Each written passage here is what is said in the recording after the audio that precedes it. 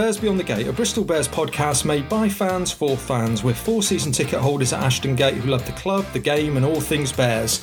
So for a light-hearted take on Bristol's progress on and off the pitch this season, stay tuned. In this week's show, we review the Bears' 47-24 defeat away at Wasps in the Premiership semi-final that brought our league campaign to a close. It turned out to be a bridge too far for the Bears, but nonetheless an invaluable experience for this rapidly developing squad. All eyes now turn to Friday night's European Challenge Cup final against Toulon. Can the Bears triumph in France, or are we running out of steam at the end of the season? We'll also give our views on this season's home and away kits that were launched last week. Are the new Umbro designs a hit or a miss? I'm Tony, and this week I'm joined on the phone by Lee and Pete for a cheeky beer and some rugby banter. Well, gentlemen, good to speak to you. Well, maybe not the result that we were hoping for on Saturday, but nonetheless, wasn't it good to see Bristol in a semi-final playoff in the Premiership? Let me come to you first, Lee. Just sum up how you felt during and I suppose after that game. It was a complete mix for me, Tony. It was absolute pride that we'd actually got there. I mean, start of the season, top 6 was always the aim. So to finish third in the table was massively impressive for the season. But also, you know, at this level of rugby, so disappointing to finally bow out. But, you know, ultimately we've had a fantastic season, and we'll go again. We'll learn from this and we'll go again for next season. And Pete, your thoughts? Do you think that Bristol team looked like it had the extra 2 games compared to Wasps, who haven't been playing the knockout European games, and were they just stronger, or do you think they just outplayed us across the park? Well, I think I never really felt at any time we were going to win that game. And I think perhaps you're right. I think it may have been a game too far for some of those boys that have put in, you know, some big shifts. And if you think of those 2 extra cup games we had some pretty strong sides out there. So a lot of those players had played in that. I don't know, and, you know, just the number of sort of turnovers, the mistakes and the cheap penalties, you know, always felt we were chasing the game, and I'm glad Lee didn't get to mention this, but I did think we got stung at the breakdown quite a lot. But when you kind of go back over it a bit, and I did spend a little bit of time today just going back over the sort of minute by minute, it is possible that you could create an alternative narrative to what happened on Saturday. Perhaps we'll talk about that later. But yeah, generally was disappointed, but, you know, like Lee said, fantastic to come third in the league, even be there in the big time, you know, competing for something. So, you know, we can't get too upset about it. No, and certainly there were some points where you thought maybe things could have been different if they'd gone our way. But I think we've got to take our hats off. That was a superb performance by Wasps. And I think all over the park they probably played better than us. Yes, we had some disappointing little turnovers, penalties that we gave away. But they played well. They stopped us playing, and I think thoroughly deserved their place in the final. So congratulations to them. And of course they'll play Exeter. Now let me come to you, Lee. Were there any of the Bristol Bears players that particularly caught your eye on at the weekend? I don't know. For me, Tony, I don't know if anyone really caught the eye, because obviously, I mean, it's all about our levels and that. Well, like Semi does, like a couple of pods ago, we didn't mention Semi at all, and he had a fantastic game. I think collectively, I think Pete was right. We were beaten by the better team on the day. I feel that we could have, I don't know, I did feel that we changed our game plan very, very slightly, almost to contain Wasps, and it was very Bristol-like in that respect. But I don't know if that's just my own personal opinion. what did you guys feel about that? It just felt like we didn't play the kind of running game from the off that we normally do, and yet we were still 10 points down fairly early. So the outcome was the same, but we didn't kind of approach it the same way.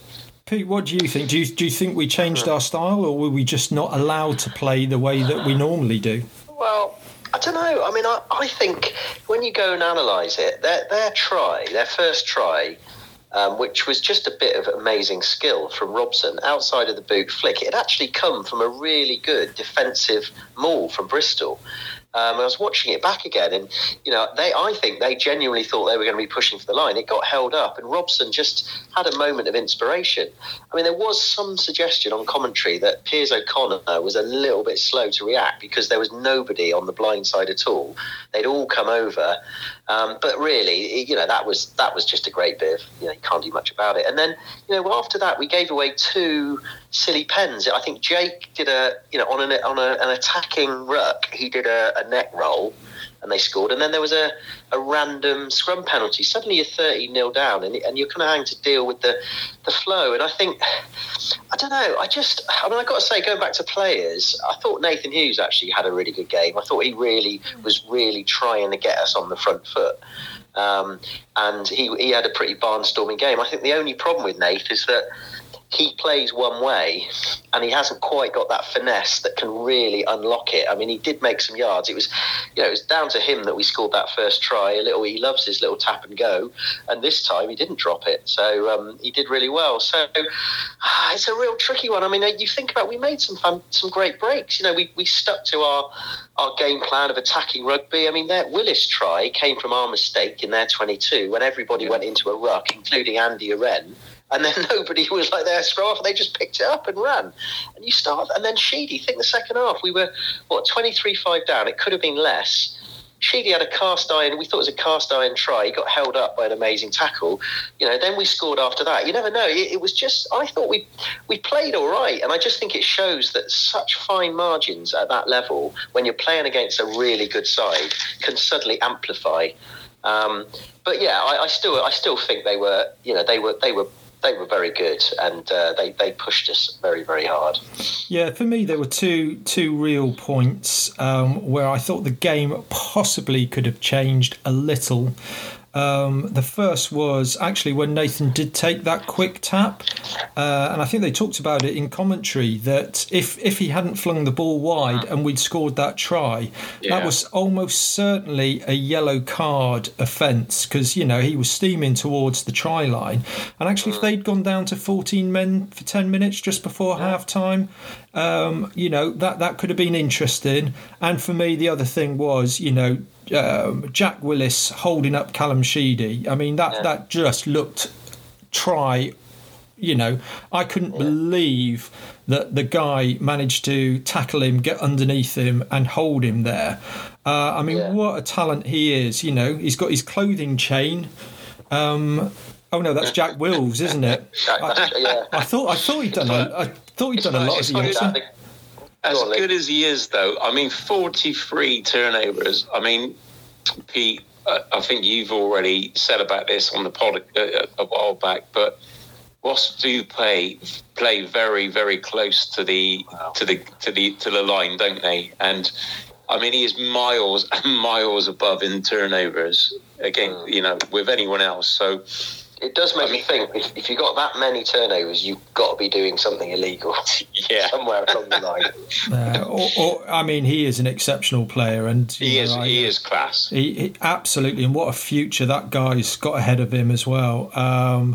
But, I thought those potentially were 2 points that if things had gone differently, we might have been closer. I still think they were overall the better team. And I know we scored 2 late tries, but when you're cruising, that many points up, you're not going to bust the gut when you've got a final to play for in 2 weeks. It goes back to what we've always said about you in these big games, when it's going to be tight.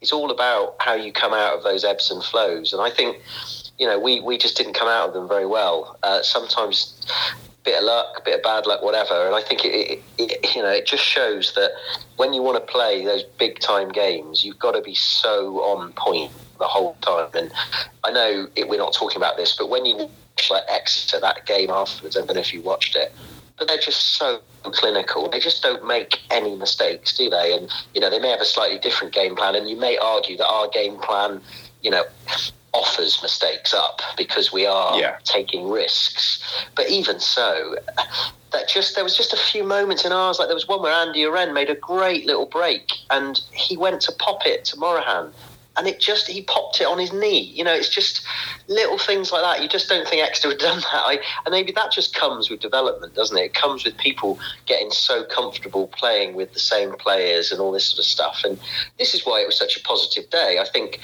we're up there. I think even on commentary, people were saying, Bristol, we're up there now. We're at the top table. We can't. This was the first semi for 13 years. Wasps have had 5, haven't they, in the last 7? This is just the start of playoffs for us, and I think that's why it was such a positive result. Really, in the end, is that it's not a one-off. This, I think, this is the future. As I might have said in another bit of media that comes out tomorrow, it's the start of something special. So we'll see. And I think one thing for me, I think you look at this team compared to last year, and I think we've improved in all areas. And I think there was some stat that was on social media about how many more tries we've scored compared to last year and how the fewer number of tries we've conceded. But there's one area that still, for me, we are not top 6 at, and that is the tactical kick in and the kick chase. I think far too often we either don't kick, or when we do kick, actually it feels almost a bit aimless, or we don't get the kick chase right, so we're putting pressure on the opposition players. And that wasn't just on Saturday. I think that's throughout the season. That's one area of our game that we need to tighten up on. Now, one thing that certainly got our little WhatsApp group going while the game was playing, and I'm going to come to Lee for your very calm assessment of Matthew Carley's refereeing performance on the day. Do you know what, Tone? I'm very reluctant to blame the referee because I know that it just feels like it's an easy out. But I mean, he really didn't have the best game, did he? I mean, a lot of the calls, like early on, were pretty shocking. And obviously, the Wasps try when he was still actually telling our players what the offence was given for, and then the little tap and go.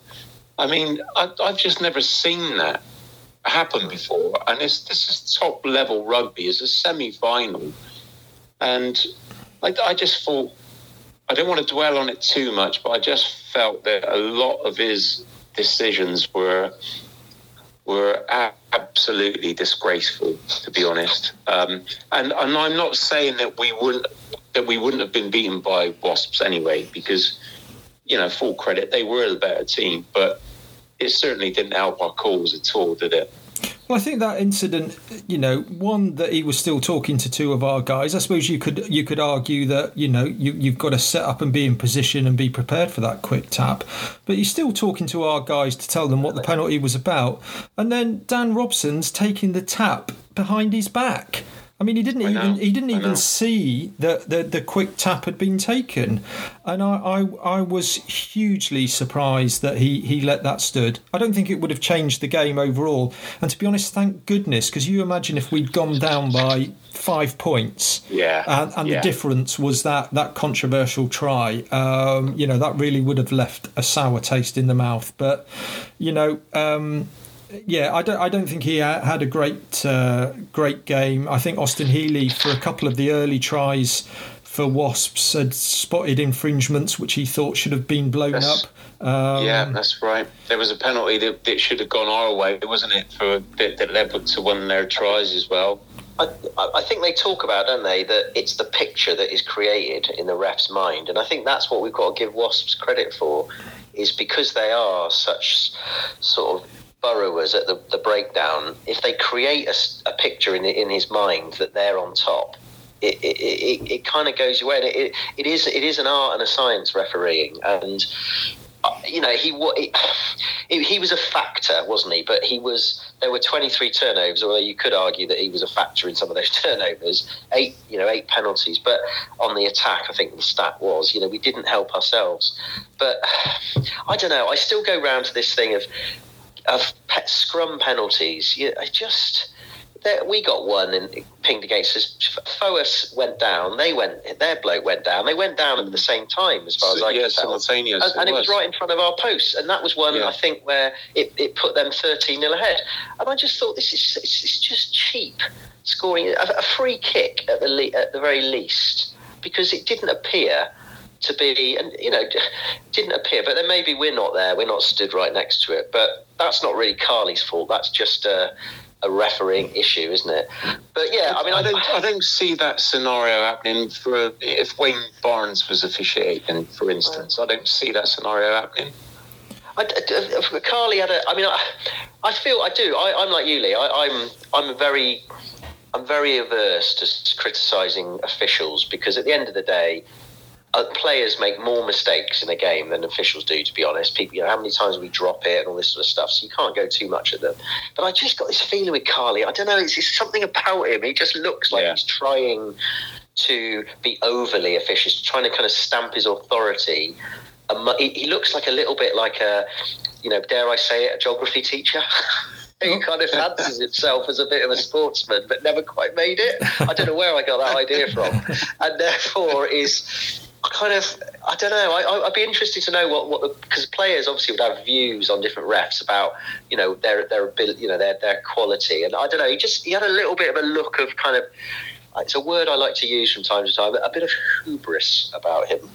That maybe it was a little bit. He's maybe the Mike Dean of rugby refereeing, but anyway, I think that's a perfect assumption. I think, but obviously, having said that, we all know what VAR, because we've been complaining about referees in football, and we all know what VAR has brought into football. So we certainly don't want to be going down those lines. I think we're all agreed on that.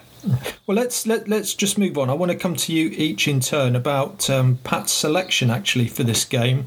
So first of all, let me go to Pete first. And when the squad was announced on Friday, were you a little bit surprised to see John Afoa starting and Carl Sinclair, British and Irish Lion, on the bench? No, actually, Tony. I think that was because I felt Pat wanted to try and negate their forwards to start with, and perhaps try and contain them a bit first, and then kind of release the bench and try and give Sinclair that opportunity to be the ball playing prop, and maybe take the pressure off him a little bit from his scrummaging. So no, I wasn't surprised actually. I thought it was part of the game plan. It didn't work because he gave away a couple of penalties and stuff, didn't he? But I just felt that I do wonder whether Sinclair might be a better impact player from time to time in the second half when it gets a bit looser. Don't know. Okay. We've spoken about this, haven't we? Actually, privately, we've spoken about this. And I think I think Pete's got a point on this. I think Sinclair, obviously we know Big John is coming to the end of his days, rugby-wise, but I think Sinclair as the impact player, I think there's a bit of rope in that, Tone. But do you pay someone, reported to be on £500,000 a year to be, a spare bear on the bench to come on for 30 minutes? Good question. Let me come to you now, Lee. The other possibly slightly surprising selection was Piers O'Connor on the wing. I think he's been getting stronger since he's come back and put in some good performances. But when you've got an out-and-out winger like Leua, were you surprised at that decision that we played a centre out on the wing? Yes, yeah, I was. I was completely surprised by that actually, because I mean, as good as Piers has been in recent weeks, I don't really think he is the solution on the wing. And like for me, obviously we've got the perfect guy there. Purdy's still injured, isn't he? But Leua could have come in, and I was surprised, actually, personally. I was surprised at that. Yeah. I wonder whether Pat had been accidentally been reading Sven-Goran Eriksson's autobiography of, let's just let's play players that are playing well out of position just because they're good. And I think I actually had been a bit seduced by Piers O'Connor playing quite well against London Irish. So when that came up, I thought, oh no, that's interesting. But I think it showed a couple of times. He was not quite at the races, and wing is isn't just a position where you just get the ball and run. There's it's a technical position as well in terms of positioning and timing. And I think Luau is a more of a pro, so it perhaps was a bit of a mistake. I do think you're right as well with the Wasps first try, and I think Piers O'Connor was just slightly out of position, which obviously gave the opening to Wasps, and that's not any fault of his of O'Connor's at all. But it's not his position, and we all know that rugby, you really need to, and he's been playing so well at centre, hasn't he? So maybe it was one of those that he's played so well that we can play him somewhere else. But maybe Luau wasn't had a niggle. We don't know what goes on, do we? But it does. We've always said this. I think we all agree, don't we, that it's always a bit risky when you start playing players out of position, when you have a genuine player on the bench who may not be, in your eyes, in the top 10, but they're good at what they do. And I think that I just wonder whether that was a mistake. Well, okay, let's move on. I certainly raised my eyebrow at those two decisions for those two to start. I think I would have swapped them round the other way. But before we look ahead to Friday's game, I just wanted to talk about the predictions. Obviously, I went for a win, so I'm out of the running. Miles went for a 21-17 loss, so got the right result, but not close enough. Lee, you went for a 32-24 loss, so pretty close. But the person with the biggest winning margin was Pete, who went for 30 points to 10. However, I happened to tune in to the Jeff Twentyman show on Friday night, where someone renounced that prediction on air in front of the thousands of listeners to the show, and went for a Bristol win with a Sheedy drop goal. So we must say that prediction then. That was the latest prediction. Well, absolutely. Both posts as well. Off the post, and so I think that negates Pete's his predictions out the window, isn't it? His predictions out the window. So I'm going to award the point to Lee. Yes, that is disgrace. And if Jeff happens to be listening to this podcast, then I put the blame squarely on his shoulders by leading me down that.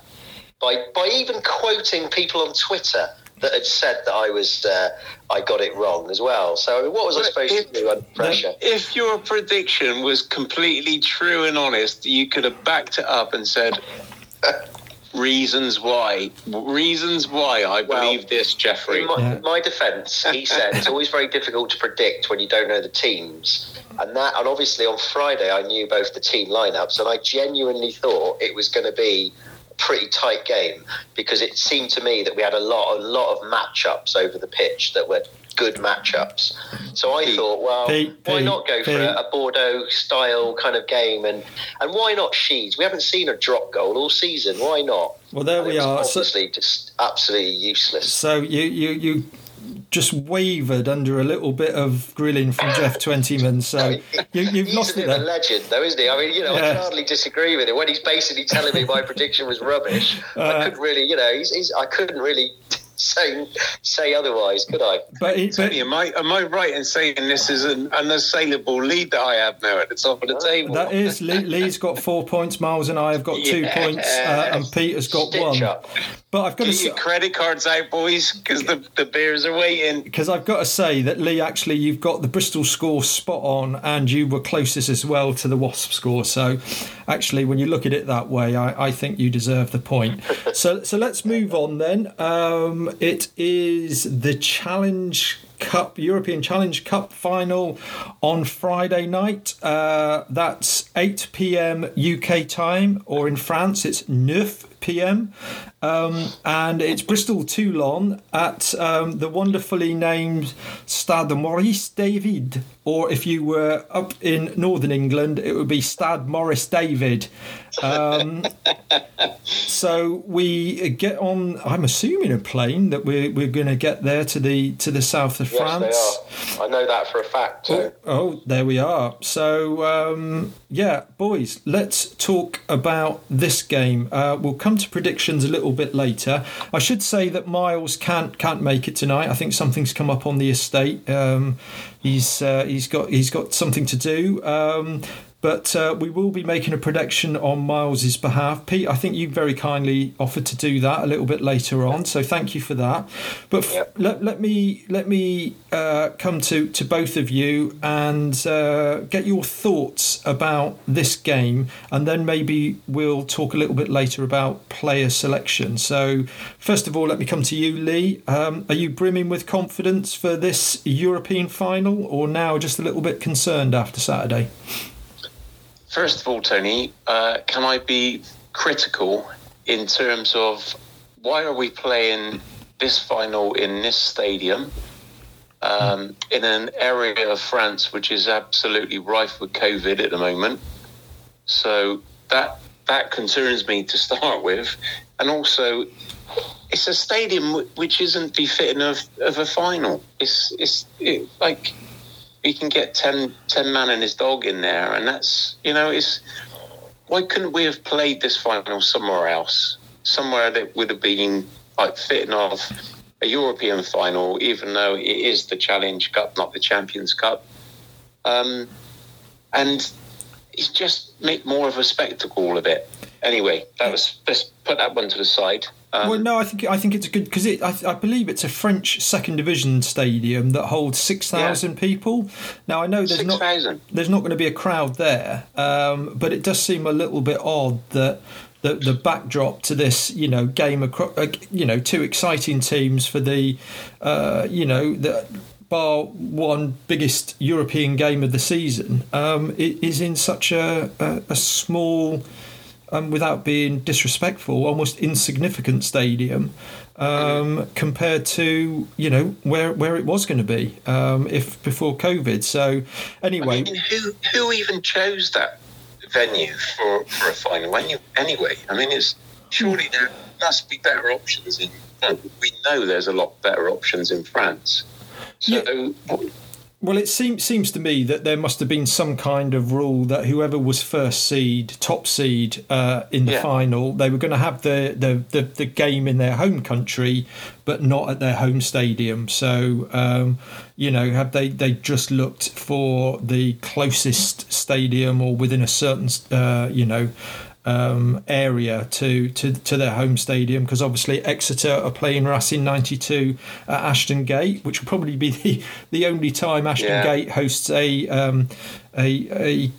European until next year. Cup final. Next year, you mean? Well, it'll be in Marseille next year. They've already said that, where it should have been this year. And let's face it, if crowds are back in, they're going to want a bigger stadium to host these games. So anyway, it would be great. It's one for Ashton Gate for the history of the stadium to say that we've had a Champions Cup final there. But anyway, Lee, stadium, I agree with you. Not sure why it's there, but how confident are you feeling about this game coming up on Friday? I am confident, Tone. I'm confident because, in all honesty, I think Bordeaux are a better side than Toulon are. I mean, we obviously know that they've got great players, Toulon, but I think that Bordeaux, for me, was the toughest task. And I know we had a lot of luck to get through that semi-final, but we got there, and I am optimistic that we're going to bring in the first European Cup back to Bristol. I really am. And Pete, what do you think? I mean, so far Toulon in the league, they've played 4 games. They've won both home games, but lost both games away. They sit third in the table on 9 points. So not a bad start to the season, but they're certainly not tearing the top 14 up. Are you confident we can do a job over there? Yeah, I am. I'm confident because I think our experience of Saturday will help us. Because I think it's possible that some of our players didn't quite appreciate the urgency of a kind of knockout situation. And I know Bordeaux was a big game, but it was at home, wasn't it? But we're talking about a knockout situation where you're not at home and, you've really got to concentrate. You've really got to be on point. And I think we'll, I know we say this all the time, but I genuinely think we will get some learnings out of Saturday that we can take on to Friday. My only concern is that, some of these players are got to be tired, haven't they? And they're not going to be as fresh as maybe some of the French players will be because they've played 4 games, as you said, but they had quite a big break before. But I just think we have to believe in ourselves. We even against Wasps, we talked about the fact there were moments of brilliance and there were moments and then it could have been a different result. And I think we've got it. What's the point of going to a final and not expecting us to win? I mean, you earn the right to be there. You earn the right to be a winner. I just wonder whether Pat might be a little bit more pragmatic in his game plan and just look at what happened on Saturday and think, did we commit enough men to the ruck early on? I just wonder whether we were trying to, there's 2 ways of looking at it. You either kind of close the game down a little bit and keep it tight and then hope that the second half you run it out, or you try and blitz early on. And I just think maybe my prediction is maybe a few more players committing to a ruck, keeping it a little bit tighter in hand before we try and spin it, maybe a little bit more tactical kicking. But then again, it's not the way we've been doing things, is it? So it's going to be an interesting one. But yeah, I'm confident. I'm confident to win it. I'm going to disagree with Pete on this one. I think we need to do the opposite. I think against Toulon, I think we need to play the Bristol way. Because I think that if we keep it tight, I think it would suit them. Because I watched the Scarlets game, and you couldn't get any tighter than that. It was the Ferris Bueller, the diamond analogy, and it just played into Toulon's hands completely. And I think we need against them. I think we need to play our way, play the Bristol way, open things up. And what the excitement if we do that, I think it'll be brilliant. I really do. Well, let's think about team selection then. Obviously, Chris Vui went off halfway through the second half, and normally he's a player that sees out the full 80 minutes, so certainly there's some concern there. Nathan Hughes, barnstorming game. I wasn't quite sure whether he had a knock in the end when he, coming off. I think there will be some tired legs. We haven't really heard from the club. I mean, we're recording this on Sunday night. It's about 8:10 now on Sunday night. We haven't heard what the kind of knocks and injury situation will be. But I'd be surprised if all 23 have come through completely unscathed there. Well, we know Chris Vui has picked up some kind of knock. So let me come to you then, Lee. What changes do you see to... let's just concentrate on that starting 15. Who do you think is going to come in? Who might drop out? I mean, like Pete had said earlier, this is difficult to be able to judge this because we're doing this pod on Sunday evening, so we don't know the extent of injuries or players that might have had a niggle and can come through. I guess it did worry me when you said about Vui it come off because obviously, he never ever comes off, does he? Unless there's something seriously wrong. So I think he unfortunately might be a doubt for the week for Friday night. But then I guess if Fui doesn't play, then do we bring in maybe Atwood, or do we bring in Holmes? I mean, Holmes has been fantastic. I mean, we've got options in every area, haven't we? I don't know. It's so difficult because we don't know who's going to be out yet for sure, and who we might bring in. I think Sinclair's going to play for sure. Going to start. Yeah, I think Sinclair will start. Yeah, it's difficult again with O'Connor. Do we keep O'Connor? Will he play on the wing again, or do we bring Alapati in? It's a difficult, isn't it? It's a lot of options open at the moment. I think Alapati will start after that. I think he's solid, safe pair of hands, knows what he's doing, knows how to play big games. I think Pat will be that'll be the first one on his list, and he'll probably in his mind think I should have done that on Saturday. And I think Holmes will be definite starter. He only came on in the second half. As you said, Lee, he's been brilliant. If there is any doubt, well, I mean, even if Vui's injured, I think Holmes would play either way, because Joycey came off, didn't he? And he didn't have his greatest game, where he looked a bit disappointed. But don't you think, Pete, that Atwood was not in the squad? He's not listed as injured. Have they kept him fresh for this game to have a seasoned head there in the engine room, potentially playing with? That's true. Let's say if Vui has got a knock, then it will be Atwood and Holmes. Yeah. If Vui is fit, then you're probably right. It could be Vui, Atwood, and Holmes on the bench again. Or it could be, I don't know. Yeah, you're right. Atwood's not exactly kind of an impact player, is he? I think he's, if he's fit, he's in. I mean, this is the beauty of having this squad now, isn't it? I mean, if Hughes is out, Earl plays 8, and then Dan Thomas comes in at 7, Luatua at 6. Yep. I think there's slight concern of a hooker, isn't there? It depends how hard to Capon and Byrne, what the extent of their injuries are, because Thacker had to put in, basically, they had to keep him on the pitch, didn't they?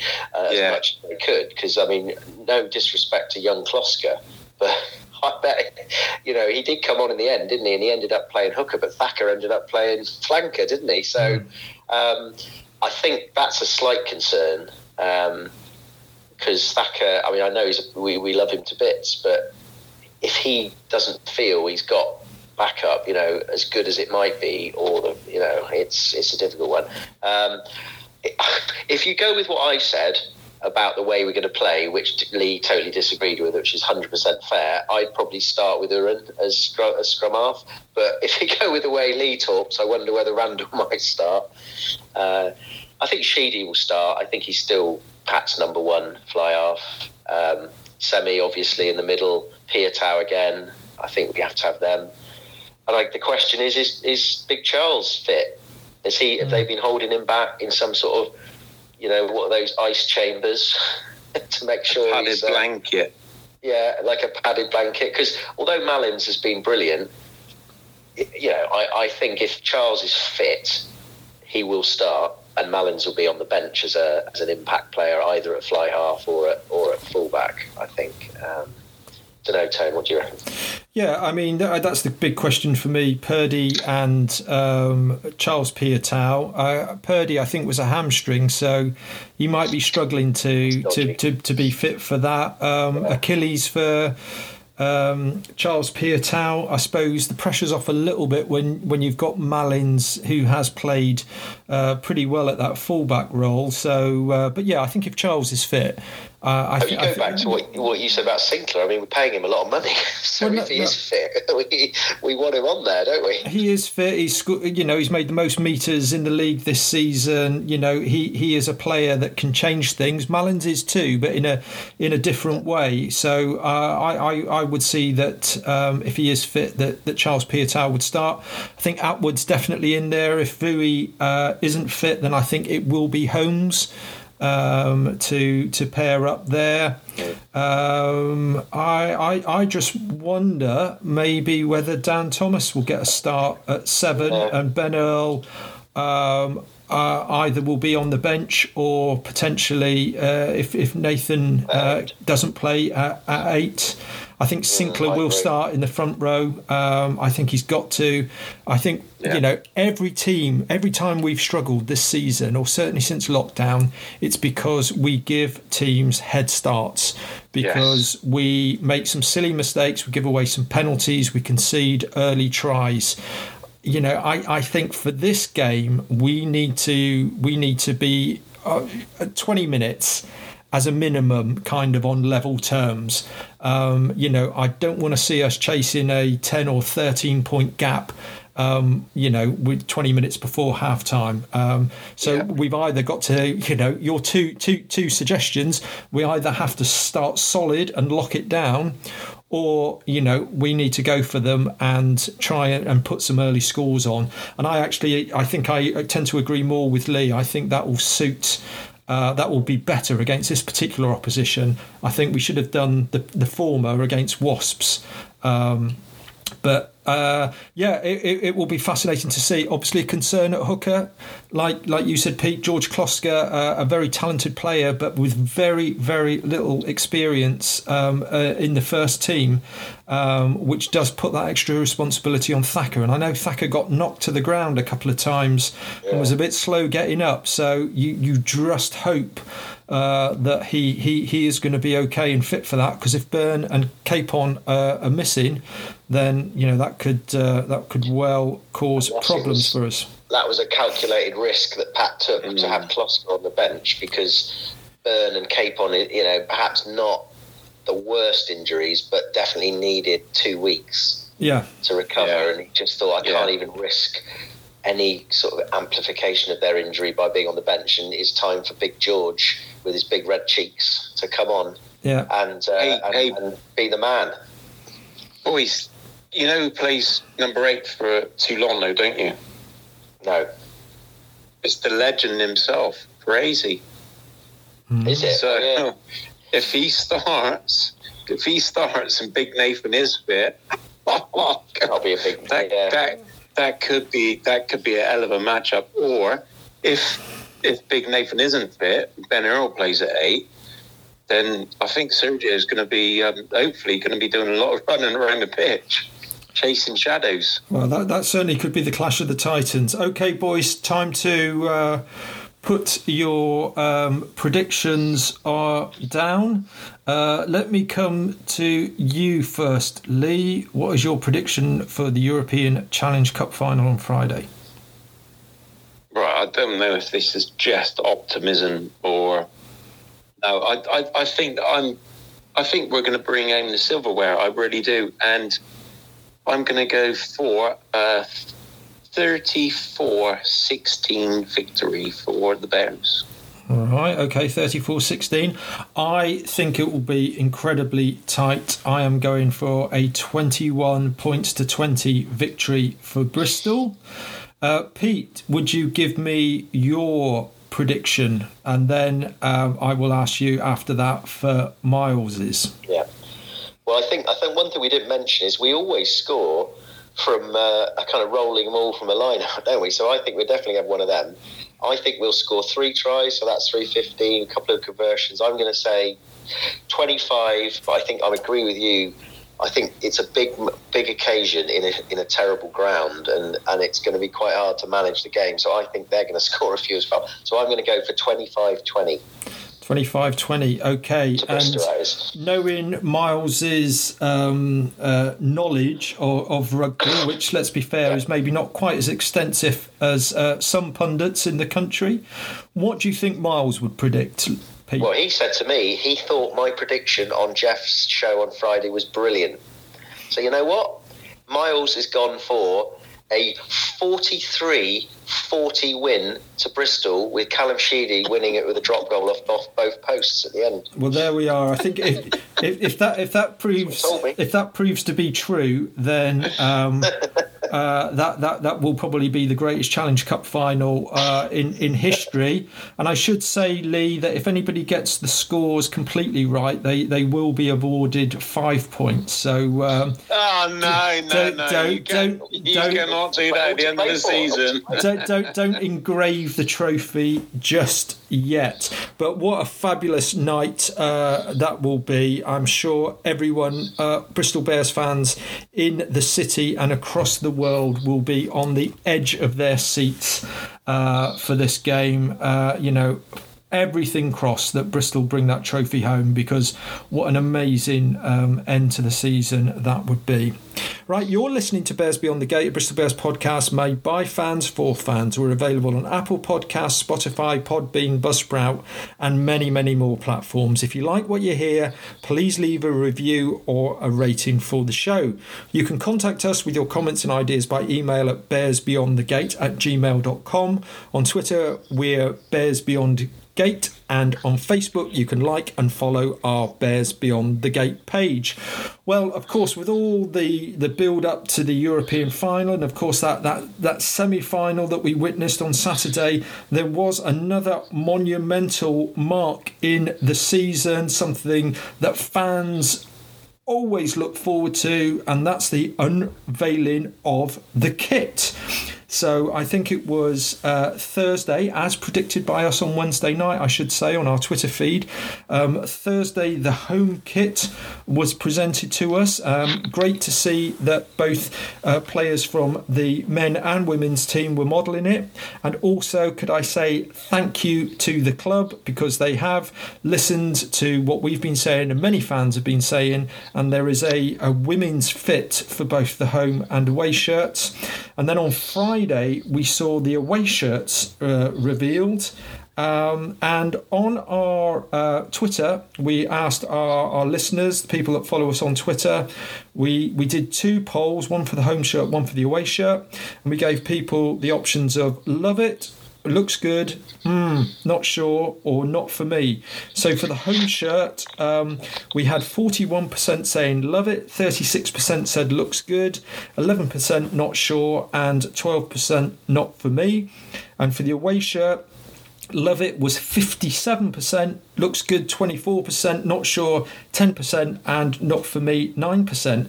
So looking at those figures, overall that's a reasonably big thumbs up, I think, for the kit. So roughly 4 out of 5 fans that took part in the poll were positive about the designs. Before we talk about it any further though, Miles can't be with us tonight. He's working, but as our resident fashion expert, we did ask him to record his thoughts. So let's listen to them now. Hi lads, sorry I can't be with you on the phone this evening to deliver my expertise opinion on yesterday's game, but I'm working and saving lives once more. However, as Bears Beyond the Gate's aficionado on all things wearable to come out of the new Expert Umbro range, I thought I'd give my expert opinion, since we were only wondering when we might see the new first team shirts. Like you all, I was glued to my phone at 11 a.m. this week, and bang on cue, a newfangled piece of cloth was cast before my eyes.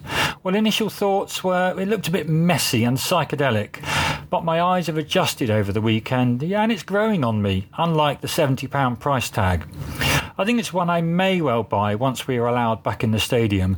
However, I'm not parting with 70 notes yet, only to be wearing it on my sofa as we continue to watch our fine team on the TV. I'd also like to see it in the flesh and examine its quality once it appears in the club store. As for the away shirt, well, I suppose we should have expected another predominantly white shirt, but I'm not too keen on the graphics, and the Bristol Bear appearing from around the side of the shirt makes it look like I've got a grizzly bear growing out of my spleen. This is not one for me, and I'm amazed my good friend and co-presenter Lee has already ordered one, bearing in mind the amount of beer stains his last year's white shirt sustained. I'm pleased that both fan versions do appear to have an embroidered bear badge on, but that's still a hard justification for the steep price tag. Anyway, signing off for now, lads, and can't wait for my next clothing assignment. Cheerio. Well, there we are. That was an interesting recording there by Miles. I think somewhere between John Betjeman and Gok Wan, really. Let me come to you first, Pete. What do you make of these kits? Are they a thumbs up for you or a thumbs down? Well, before I do that, I mean, clearly Miles had spent ages writing out that little script, hadn't he? And he was like reading it line for line on a piece of paper. It sounded like, when like a kid does a little GCSE presentation in class. But fair dues. For me, I like it, Tone. I liked the training gear last week. I liked the home kit. I know there was a bit of disappointment, perhaps, amongst some fans that it wasn't as traditional in terms of blue and white, but you get that with the away kit. I think that it kind of fits in with the trajectory of the rebranding. Something slightly different, but sort of it's not massively different to the one we've had this week in terms of the colourings this year, I should say. So, big fan. 70 quid. I'll probably go and buy one, won't I? But that's their clubs.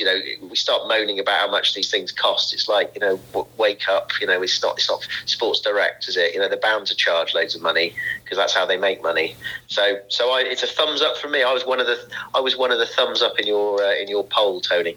Okay, Lee. I think you've already, as Miles alluded to there, you've already paid up and purchased one of the shirts. Which one did you go for? I did, Tony. It was a thumbs up for both kits for me, both shirts. I loved the home shirt and I loved the away shirt. Miles is right, though, to be fair.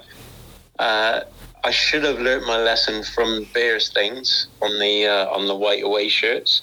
But I traditionally I just love the white shirts. It goes well with jeans. You could wear it out to the pub. And I went down the shop and I didn't go down the shop actually. I ordered it online, pre-ordered it, and I think the guy in the shop said they were going to be in by the end of October, and then 2 weeks after they'll be in the club shop. So massive fan. I thought both shirts were really, really nice, and 70 quid, that's kind of par for the course nowadays, isn't it? So hang on, I was pleased. You saying you actually haven't got it? I haven't got it. No, I thought you had it. I thought you'd gone and bought it and were wearing it. No, you had to pre-order it. It. God. So that sounds like one of my shambles with my blooming face mask. I mean, good luck, mate. It'll be about a month before you get that. Well, I thought you bought it, Lee. Well, I did go to the shop. And they didn't have any. Oh. And no, the end of this month they'll be in for pre-orders, and then 2 weeks after they're out. But I'll still get it before you do, Pete. Pete, you've got to. You're a teacher. You should read everything on the paper before making your decisions. It was very clear that this was a pre-order, and they weren't in the shop yet. Yes. All I look at the headline. I haven't got time to read that, Tony. I'm a busy man. I look at email comes in, home shirts out, boom. You would have thought they're all there waiting for him. I was expecting one with my name on the back already. I can't believe that. There we go. Well, I think the only thing for me, I agree with you, Pete, absolutely, that it's probably the most modern look that we've had for shirts. And does fit in with the rebrand. The only slight disappointment I had with the home shirt, my only observation really, is when you look at the back of it, it's completely plain blue, and I would just like to have seen that red pattern wrap round a little bit onto the back of the shirt, because it almost looks like it's a different shirt from the back to what it is on the front. Where I think the away shirt, the kind of geometric pattern, or the, I don't know what you call it really, the red and blue on the shoulder does kind of wrap round a little bit onto the back. Flecking. Yeah. Flecking. Fleck. The fleck. Flecking. Fleckles. They've done a flecking good job. They have. So that was my only observation. I think they are two good-looking kits. It will be very interesting to see whether we go for something out of the ordinary for the European kit. Often clubs do have a completely different colour for the European kit. I've no idea when that's going to be made available. I would imagine it will be a little while yet before we see that released. I imagine. I do think, though, that the £70 and £50 for a kid's shirt is a little bit steep. And we had some friends with us today in Bristol, and actually you know him, Richard, our Gloucester fan. Our Gloucester buddy. Our Gloucester buddy, who was telling me that obviously the Gloucester shirts were available when we played them. Back whenever that was, 5-6 weeks ago.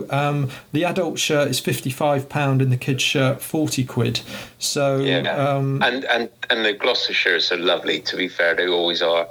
Yeah, absolutely. I think the home kit is really, really good. Having said that, I think Lee, you saw it as well. What a saucy new shirt the French team have launched this week. I mean, that really, to me, when I saw that come up on my Twitter feed, I thought, yeah, that is a great shirt.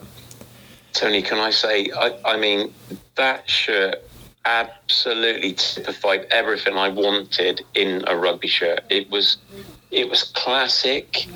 It was simple, but oh my goodness! I mean, the French do rugby shirts so well, don't they?